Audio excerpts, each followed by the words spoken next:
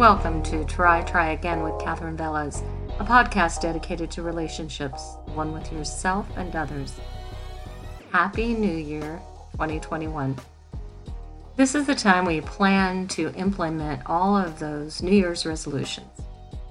We usually resolve to exercise more, eat better, lose weight, stop smoking or drinking, and stop indulging in some behavior we know does not serve us. Filled with hope, we make these resolutions, and for about 80% of us, by sometime in February, we're back to our old way of doing things. I've always felt New Year's resolutions after the indulgences and festivities of several weeks of holiday celebration were commensurate to someone who drinks heavily, wakes up in the morning with a hangover, and vows never to drink again. Once the negative consequences and pain fade from our memory, we return to our old and familiar behaviors.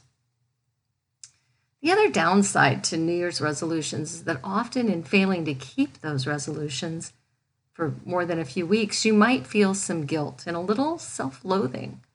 And that's when negative self-talk can enter our brains, denigrating us for making the resolutions in the first place and certainly for not having the willpower to keep them. In vowing we will make these big changes, we often set ourselves up for failure. My suggestion is instead of, or if really needed, in addition to resolving to lose 20 pounds or exercise for 2 hours every morning or completely switch to a whole foods plant-based diet right away, perhaps look at some baby steps you can make, steps that will aid you down that path of health and self-improvement and may make other changes a little easier. Resolve to drink 1 glass of water each morning before you do anything, before your coffee, before your morning routine. Maybe you look at eating a whole food plant-based diet 1 day a week or 1 meal a day to start. And see how that one little change, that one little shift can cause you to feel just a little different, maybe just a little better. Setting realistic goals is one of the keys to meeting those goals. One of my concerns for the year of 2021 is that many of us have fallen into bad habits. What I'm hearing from people is less hygiene is happening. We don't have to necessarily put in the effort to get dressed, and we aren't seeing people a lot. Maybe we've picked up some bad habits this last year. Maybe when the work is done, we're so tired we just sit in front of the TV with our bag of Oreos or Kettle salt and pepper chips or glass of wine, and we veg. A study published in the European Journal of Social Psychology says it takes 18 to 254 days for a person to form a new habit, concluding that on average, for most people, it takes about 66 days for a new behavior to become automatic. The reason for the discrepancy in the 18 to 254 is some habits are a little easier than others. If you're trying to remember to drink a glass of water in the morning, that might be a little easier than getting off heroin. Before even making those New Year's resolutions, if you have not already done so, consider any habits you picked up this last year that you feel aren't serving you, and look at ways to change those first. Bring them into session with you when we see each other over the next week or so. In prior podcasts, I've talked at length about the importance of the morning ritual or routine that feeds you and centers you for the start of your day. Now I'd like you to consider how you end your day. Are you on your phone or some kind of social media? Are you watching television or the news? What's the last thing you do in the evening? Consider if it relaxes you or numbs you. Does it knock you out? Or does it set you adrift into the subconscious and the deep work of sleep? Do you gain from your evening routine? What if I told you there was a new medication on the market that can reduce stress up to almost 70%? 70, not 17. I'm imagining many people would rush out to buy it. It does exist, but not in a pill form, more like a tablet. As your therapist, I'd like to encourage you to do something the last half hour or even the last 10 to 15 minutes prior to falling asleep at night.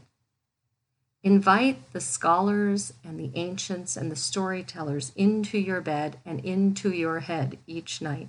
Read before falling asleep.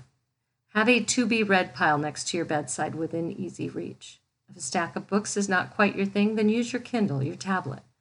I know some people struggle with reading, and particularly with depression and anxiety, difficulty concentrating can be a problem. I would encourage you to try it anyway, especially if you haven't for a while, just as an experiment. But if reading absolutely doesn't work for you, then go to Audible or some other program where books are read aloud to you, or listen to literature on a podcast or some other platform. A 2009 study from researchers at the University of Sussex found that even as little as 6 minutes of reading before going to bed reduces stress for up to 68% for many people, clearing the mind and readying the body for sleep, even more so than music or a cup of tea. The author of that study, Dr. David Lewis, said that reading is more than merely a distraction, but an active engaging of the imagination which causes you to enter an altered state of consciousness. And of course, it makes sense. For our toddlers and our children, we read a bedtime story before falling asleep. And I'm sure I don't need to review for you the benefits of reading, but in short, besides relaxing and promoting sleep, it also engages our imagination. It causes us to focus, and it improves our knowledge base. There's also a 2013 study in Science magazine that says when we read literary fiction, we build empathy, because literary fiction typically focuses on characters and their innermost feelings and thoughts, and it helps readers empathize. Another reason why reading to our children and having them read is so critical. And of course, as in all things, if you have children around, you are role modeling healthy life skills and behavior. I also recommend couples read to one another in the evening. You can then spend time the next day discussing your thoughts about what was read. It's a great way to emotionally connect. Now, where to start? If you're uncertain, please let me know, and I am happy to help direct you. You can also Google topics or books to read. If you have a reader in your family or friend circle or somewhere in your life, seek out their opinions. Book lovers love making recommendations.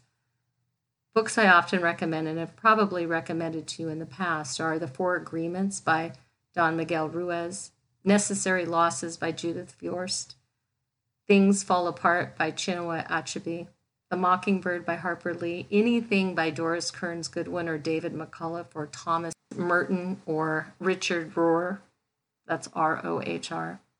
Look into biographies or autobiographies of people in whom you're interested.